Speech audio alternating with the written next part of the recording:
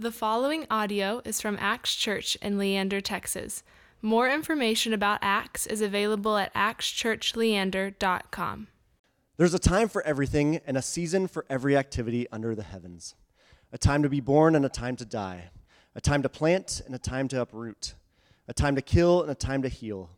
A time to tear down and a time to build. A time to weep and a time to laugh. A time to mourn and a time to dance. A time to scatter stones and a time to gather them.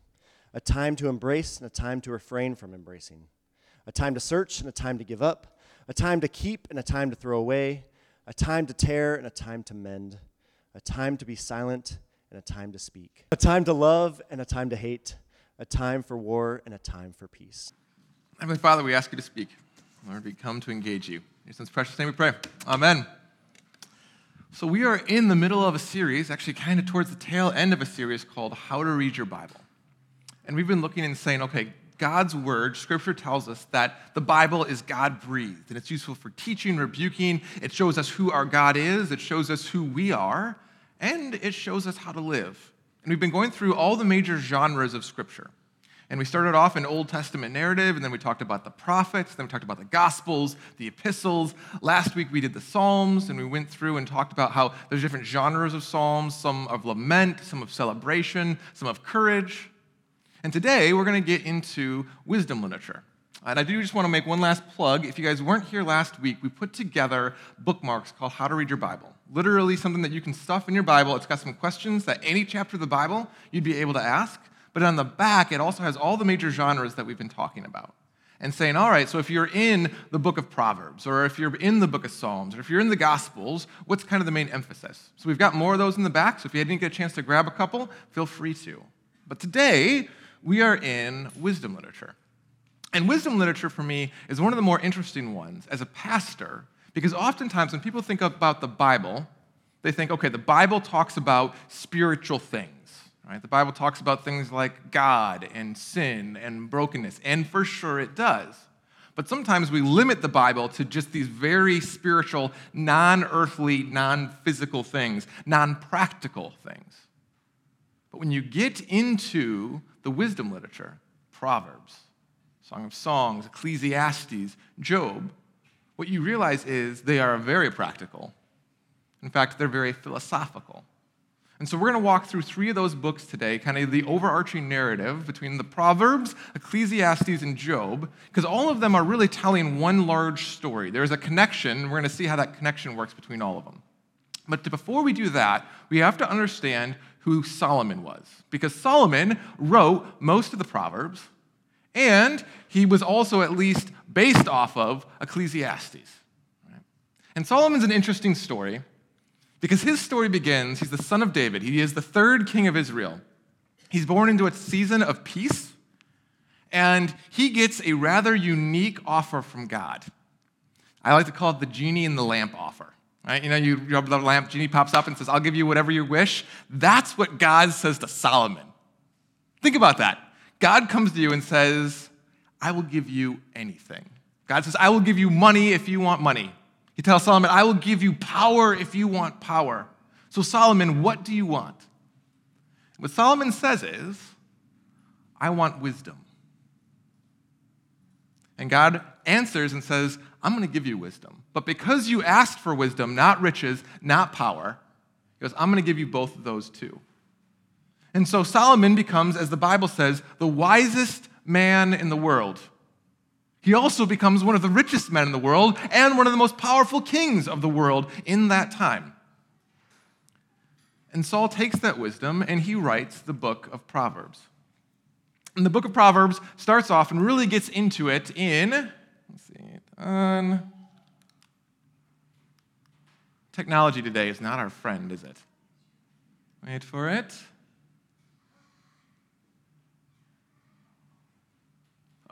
There we go, Proverbs 3.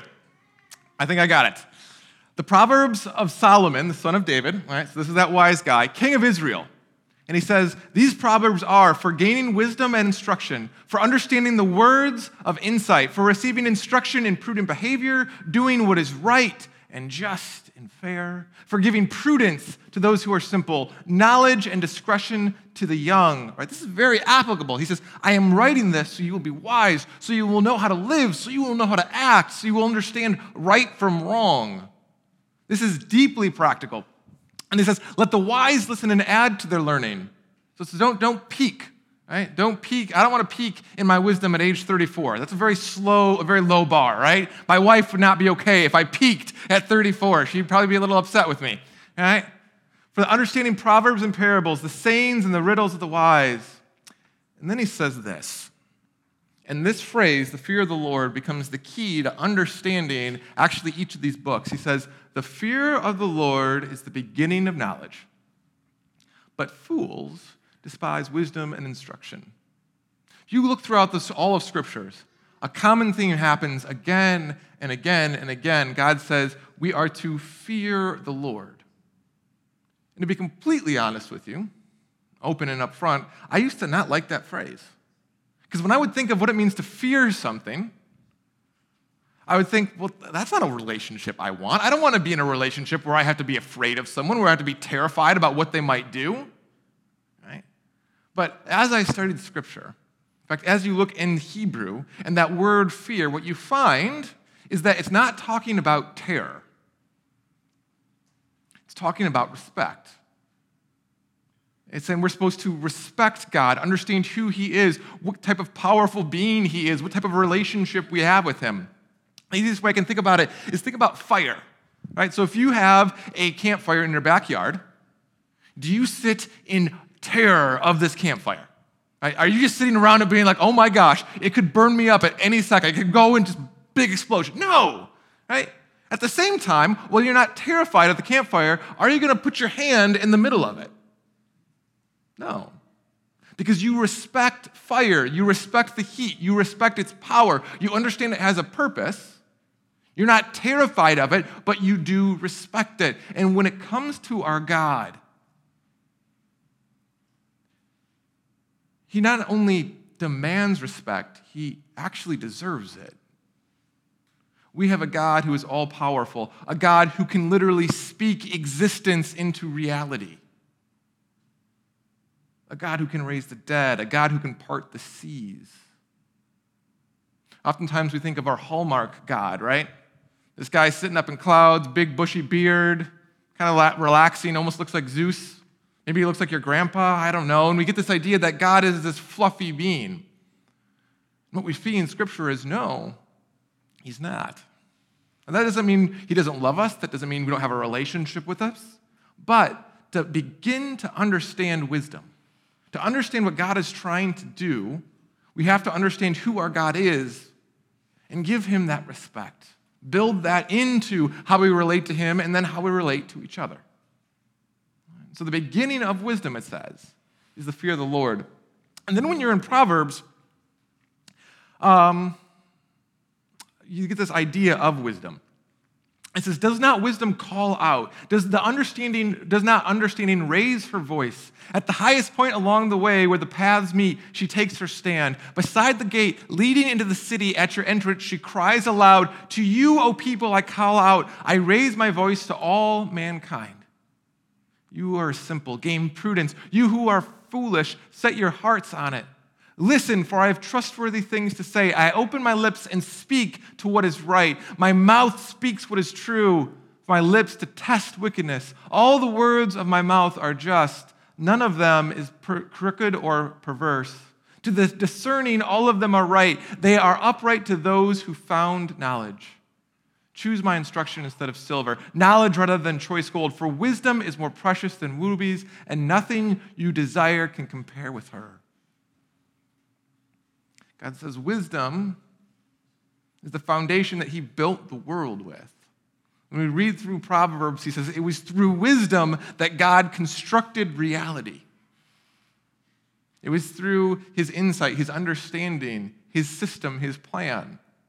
And then when you read through Proverbs, what it says is God wants to give us insight into how He built the world, into how it's designed to work, what righteousness looks like, what justice looks like, what love looks like, what patience looks like. And then He writes an entire book to give us insight into the world he created. And so when we look at Proverbs, there's three major purposes. A, it is practical. It is deeply practical. Right? It actually helps us figure out what to do in specific situations. One of the most transformative statements I've ever seen, or actually transformative life changes. I was working with a member of my church up north. And he had a rough life. And he had made some really bad decisions. He was a pharmacist, and he started making his own drugs. And he lost everything. He lost his family. He lost his career. And he had gone into recovery. He'd been sober for about 1.5 years. And he had just been allowed to see his kids again. At this point, he's divorced, but he was just celebrating the fact that he could see his kids. And he gets together with me and he says, Josh, I want to learn what God has for me. I want to learn how I'm supposed to act. And so we started reading through Proverbs together. And every week we'd get together and we'd read a different proverb, different chapter, and we'd talk through what that looks like. And one of the Proverbs was, remember the wife of your youth. And he had an option at that point. He could say, you know what, I'm going to try to date someone else. He goes, or I'm going to try to be faithful, and I'm going to see what this could look like if I can repair my life. 2 years later, I got to officiate the marriage of him and his ex-wife with his kids there on the beach in Tampa Bay. And literally, he held to that proverb, remember the wife of your youth. He's like, maybe God has something here. It's deeply practical. And more than that, though, it's also how God provides for us. Right? Now, I'm not going completely down, God provides for those who provide for themselves. I'm not running down that list, right? At the same time, though, one of the ways God provides for us is he gives us insight through the book of Proverbs, through Ecclesiastes, even through Job. He designed the Bible as a whole, in part, to provide for us, to help us understand, what do we do? What does daily bread look like? What does work look like? Right? And the last thing that you see in Proverbs is this contrast between fools and the wise. And again and again and again in Proverbs, it almost becomes laughable at points. God says, the fools, it ain't going to end well for them. And the biggest contrast there is this. Well, here, we'll read. As a dog returns to its own vomit, so fools repeat their folly. Do you see a person wise in their own eyes? There is more hope for a fool than them. Right? This theme of the fool is massive in Proverbs. And it's almost always contrasted with the wise. And so what's that contrast? Between respecting God and trusting in your own best thinking. You read through Proverbs, and it talks about righteousness, it talks about good living, it talks about good morals. But our own best thinking can get us out of that sometimes. Our own best thinking says, yeah, I know I probably shouldn't say this, but they've been a real jerk today.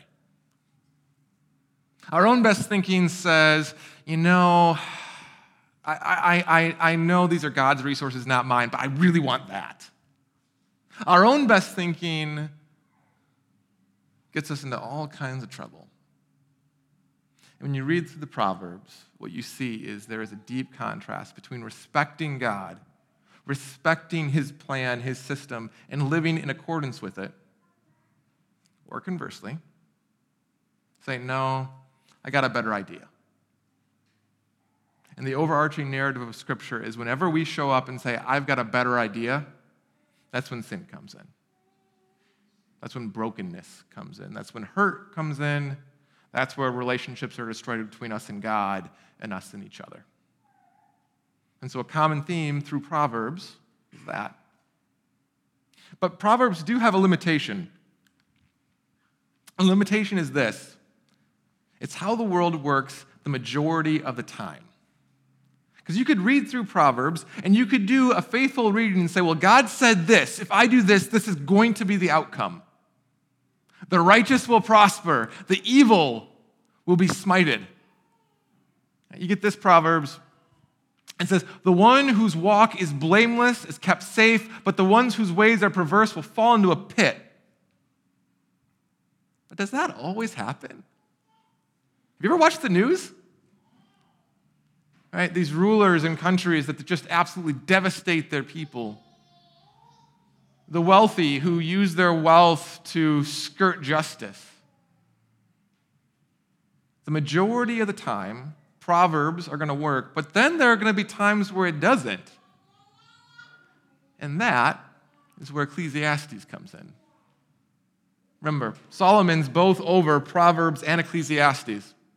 Ecclesiastes starts off, the words of the teacher, son of David, king in Jerusalem. Meaningless, meaningless, said the teacher, utterly meaningless, everything is meaningless. Wow, that's an uplifting way to start a book of the Bible, right? This idea that there's no point.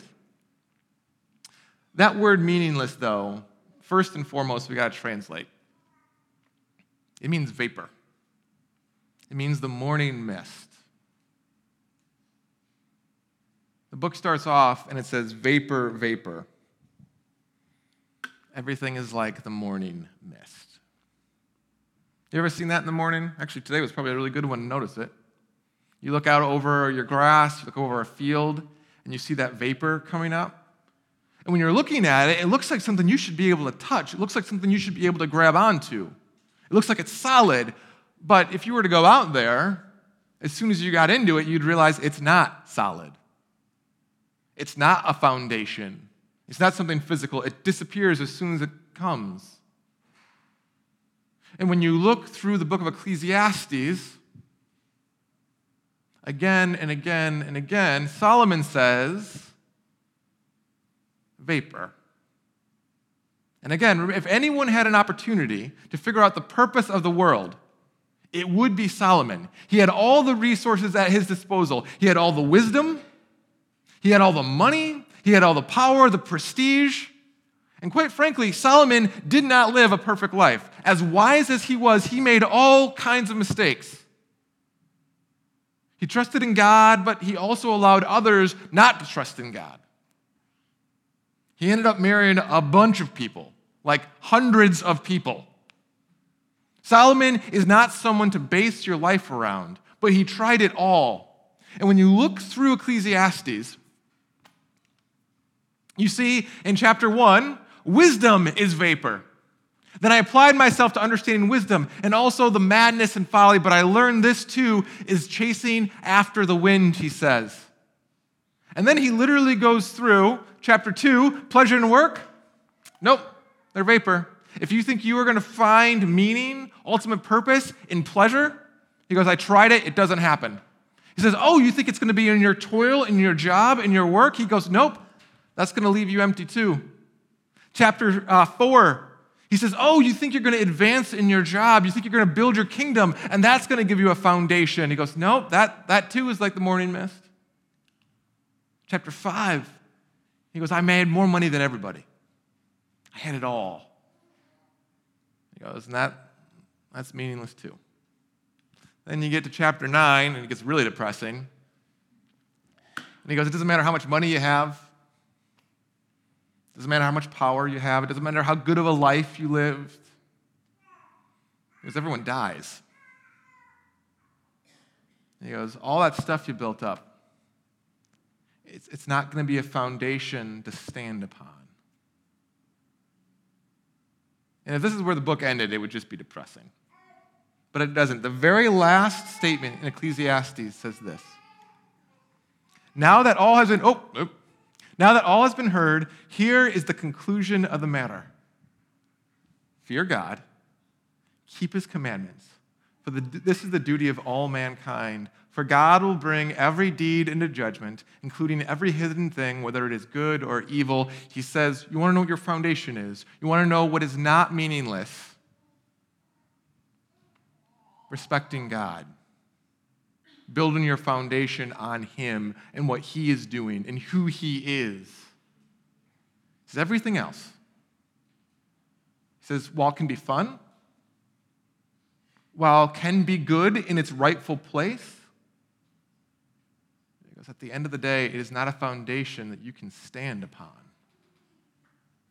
And so he goes back to the fear of the Lord, respecting God, understanding who our God is. And so we have Proverbs, which serves as a guide to understanding how God works, how the world works, and how we work inside of it. We have Ecclesiastes, which helps us remember, you know what? Our own best thinking, all the things we think are going to make us happy, no, they're not going to provide us a foundation to stand upon. But that still doesn't answer the question of why is there hurt in the world? Why is there brokenness in the world? And that's where the book of Job comes in. So we're going to watch one of the How to Read Your Bible videos. We've been using those to kind of help us take us through this series. And it's going to focus specifically on the book of Job. And the question it's trying to answer.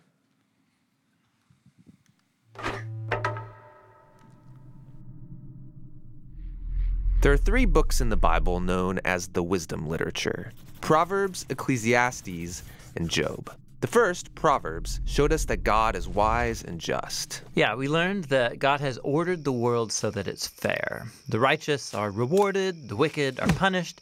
In other words, you get what you deserve. But then we meet Ecclesiastes, who observes, people don't always get what they deserve. Yeah, he said the world isn't always fair, that life is unpredictable and hard to comprehend, just like smoke. And this makes you wonder, okay, well, is God wise and just? Exactly. And so it's that question that is being explored in the final book of wisdom, Job. All right, let's dive in. So Job begins with a strange story that takes place up in the heavens, which are described something like a heavenly command center. So God is there with these angelic creatures called the sons of God, and they're all there reporting for duty. And God points out this guy Job, his servant, showing how righteous and good he is. And then one of these angelic creatures approaches. He's referred to in Hebrew as the Satan. The Satan. Who is this? Well, this word is actually a title, which literally means the one who is opposed. So out of this whole crew, he is the one questioning how God is running the world. And he proposes that Job might not actually love God, that he's only a good person because God rewards him.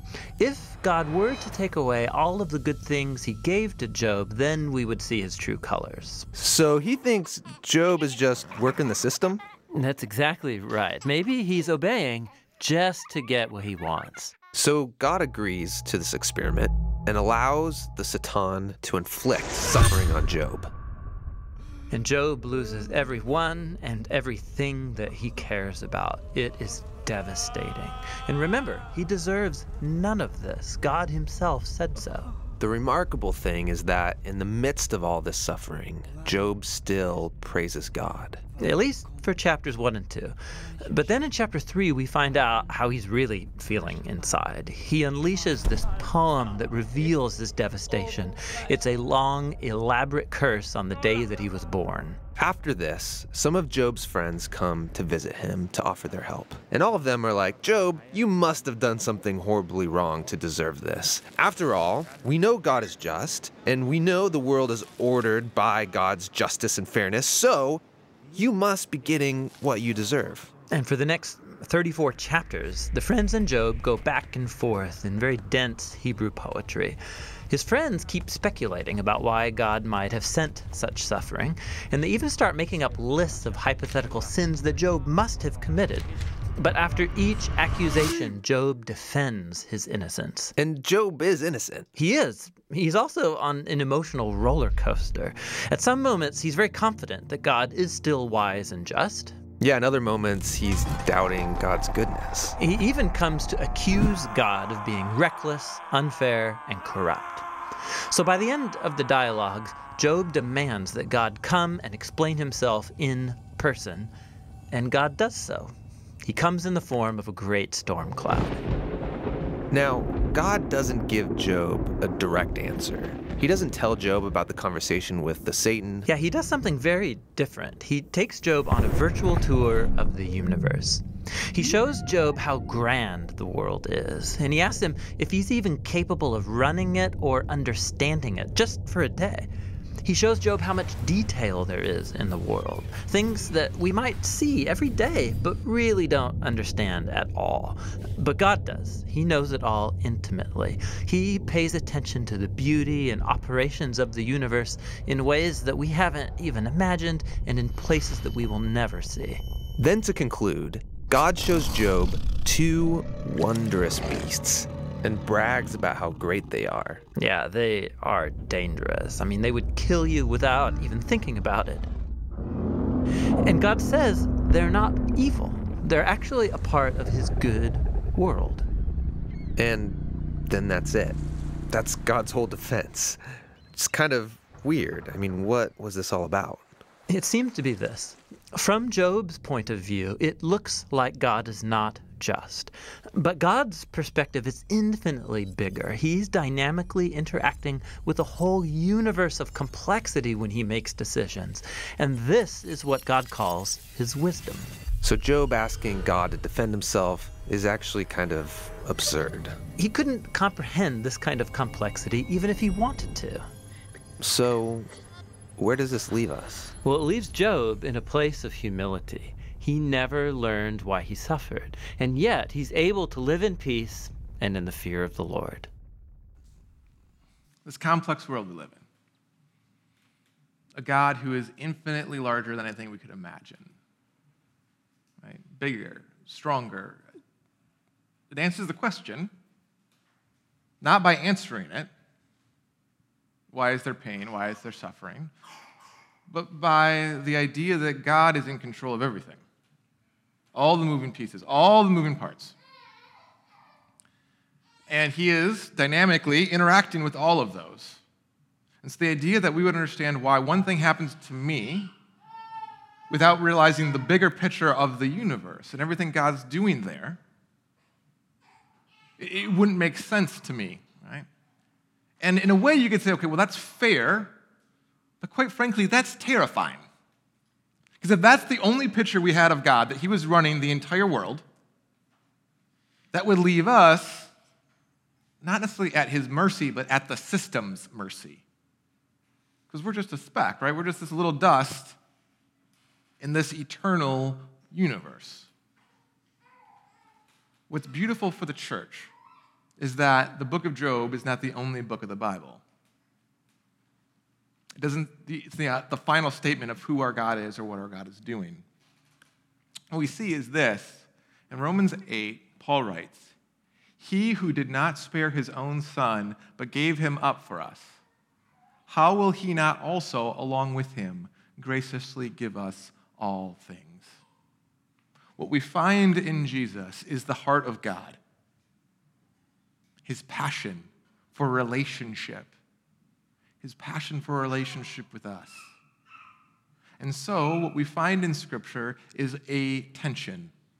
A God who is in charge of the entire cosmos. A God who is working in 1,000, 1,000,000, 1,000,000,000 different ways that we would never be able to comprehend.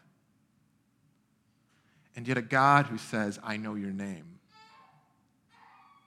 A God who says, I know every hair on your head. And I want to be your father. I want to be your individual hero. I want to be your individual guide in compass bearing in the Holy Spirit. We have a God who says, I want an intimate relationship with you, and I also want to run the universe. And so when we look at wisdom, when we look at the world, when we look at the philosophical questions of why is there evil or anything else, we are left with nothing but a relationship with a God who says, trust me, respect me. I promise I will take care of you.